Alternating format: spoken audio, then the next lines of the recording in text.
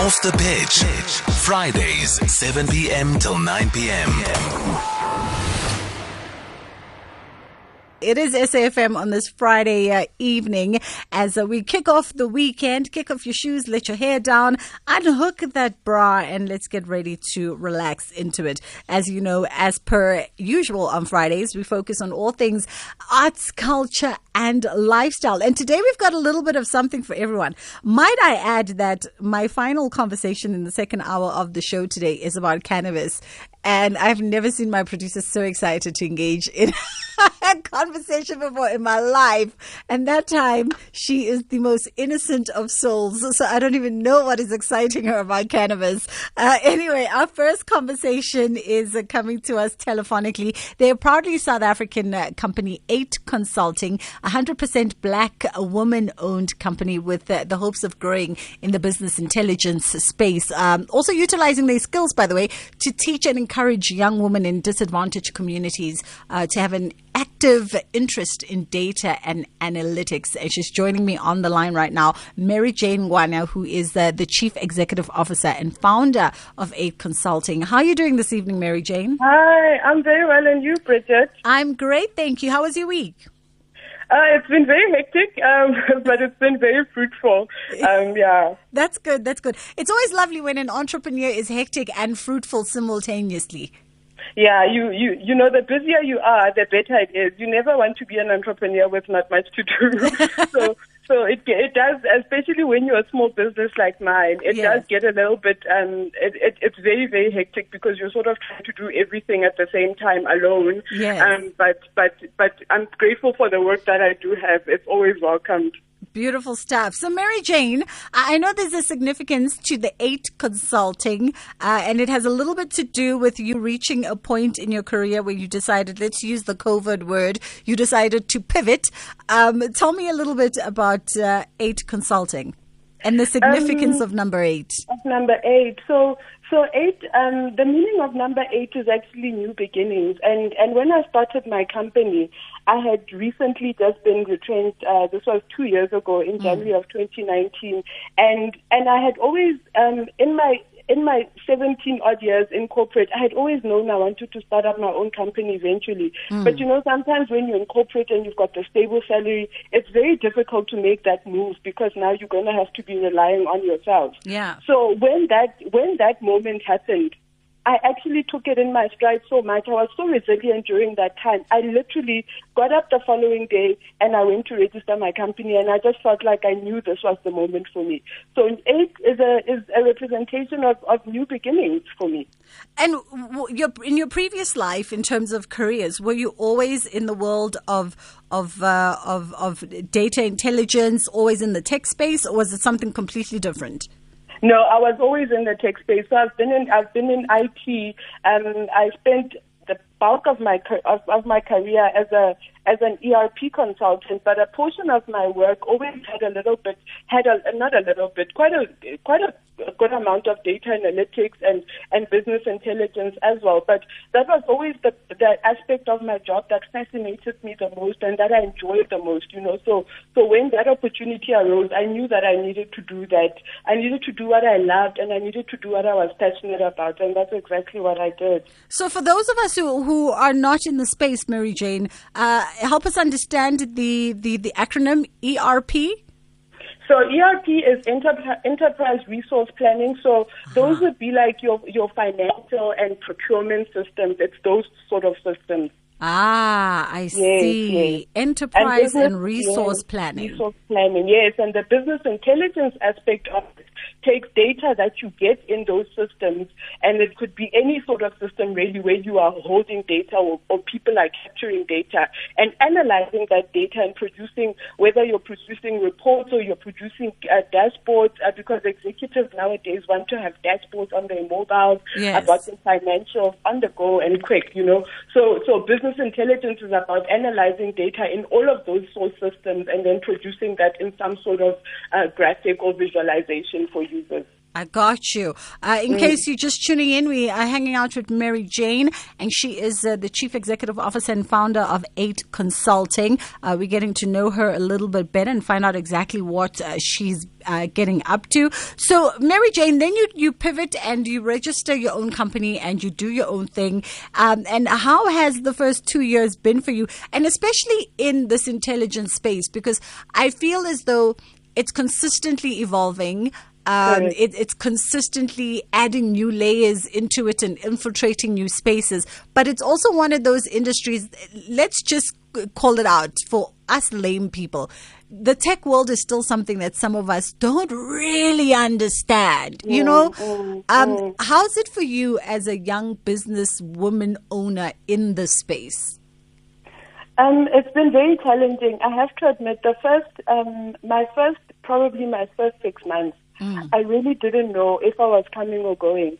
And I think what helped me was that I really reached out into my existing network of people and companies that I'd already done work with, because I had already been in a tech space, you know. So I think it just made it a little bit easier than somebody coming off and with no experience and with no existing connections to tap into. And that's exactly what I did. And I think, fortunately, I was able to do quite a lot of work for Ituba right in the beginning of my company, and they put me on an enterprise development program where I got skills training to run my business, and that has actually been what made the difference in my life, because I didn't really know what I was doing. I knew what I wanted to do. I was passionate about it. I was technical, but the aspect of running the business was where I was actually lacking, and I was very fortunate to have been given an opportunity to learn those skills very early on in my business. But to be honest, it will always be a challenge, especially being a woman in a technological in space. You know, it will always be a challenge, and I think it's going to take us quite a bit of time to get to the point where women don't feel like they're sort of left behind when it comes to technology. So true. I mean, I can't mention the number of conferences, pre-COVID that one would either be facilitating or attending, where we're talking women in the technological and intelligence spaces, because also people tend to separate them from other worlds. People tend to think that they live as in solitude. Meanwhile, they infiltrate every arena of business, even in broadcasting. But women are often, we're not in the room. We're not in the decision-making table. We don't have that power and that capacity, which is strange for me in a country that is majority female. Yeah, so women have always been on the back burner, and I think that's why it's important for companies like mine that are run by young black women to be making a success of themselves, because we need to be setting the example and fighting the fight, really, if I can put it like that, so that we are heard and we are seen in this space. Yeah. So Ituba, you mentioned that, they literally walked with you and journeyed with you almost from the beginning of, your first 2 years of business. And they've taken it one step further now, if I understand correct, right? Correct. So we actually had an amazing award ceremony yesterday, for all the small businesses that have been granted funding. So I was one of the lucky 82 suppliers that got funding for my business, And for me, that's huge because, like I said, I've been running my business on my own for so long. I was finally able to hire my first employee. I'm so happy to say that. Congratulations. Thank you. So the funding that I received is really going to go towards assisting him and putting him on all the necessary training so that he is skilled for this world. And the training courses are sometimes quite expensive for a small business like mine to be able to afford. So I'm very grateful for that I can actually upskill the next person and upskill somebody else with the knowledge, so that he enters the corporate world already having been exposed to enough of the skills to be able to continue. So I'm very excited about that. He's been with me now for 2 months. I think it's been, Now, I've got to ask you, Maryjane, because someone listening, myself included, will be like, but Maryjane, you just said 100% woman-owned, and then your first employee becomes a he. Why not actively and sort of decisively go after another female? You know what? It was specifically him. It's because he had been an intern at Ituba. Okay. And really, it was my plan too. So he had been an intern, and I'd been mentoring him while he was an intern there. And really, my plan was to take him complete, Yes. It's definitely still my plan to employ women. It's definitely still in my plans to upskill women and to get them interested in data and information. But young black men also need a chance, So, yeah. So, yeah. Okay, we'll let you get away with it just this one time because he was your intern. When we check in with you again in like another 24 months, he must be the exception to the rule. Yeah, definitely. You can hold me to that. Awesome stuff. In terms of connectivity, I recall in 2017, the World Association of Telecom Operators actually ranked Mauritius as the leader in telecoms connectivity on the continent, and then South Africa's second. But that doesn't necessarily equate to people being connected and people using data services and data resources on a day-to-day basis, right? Correct.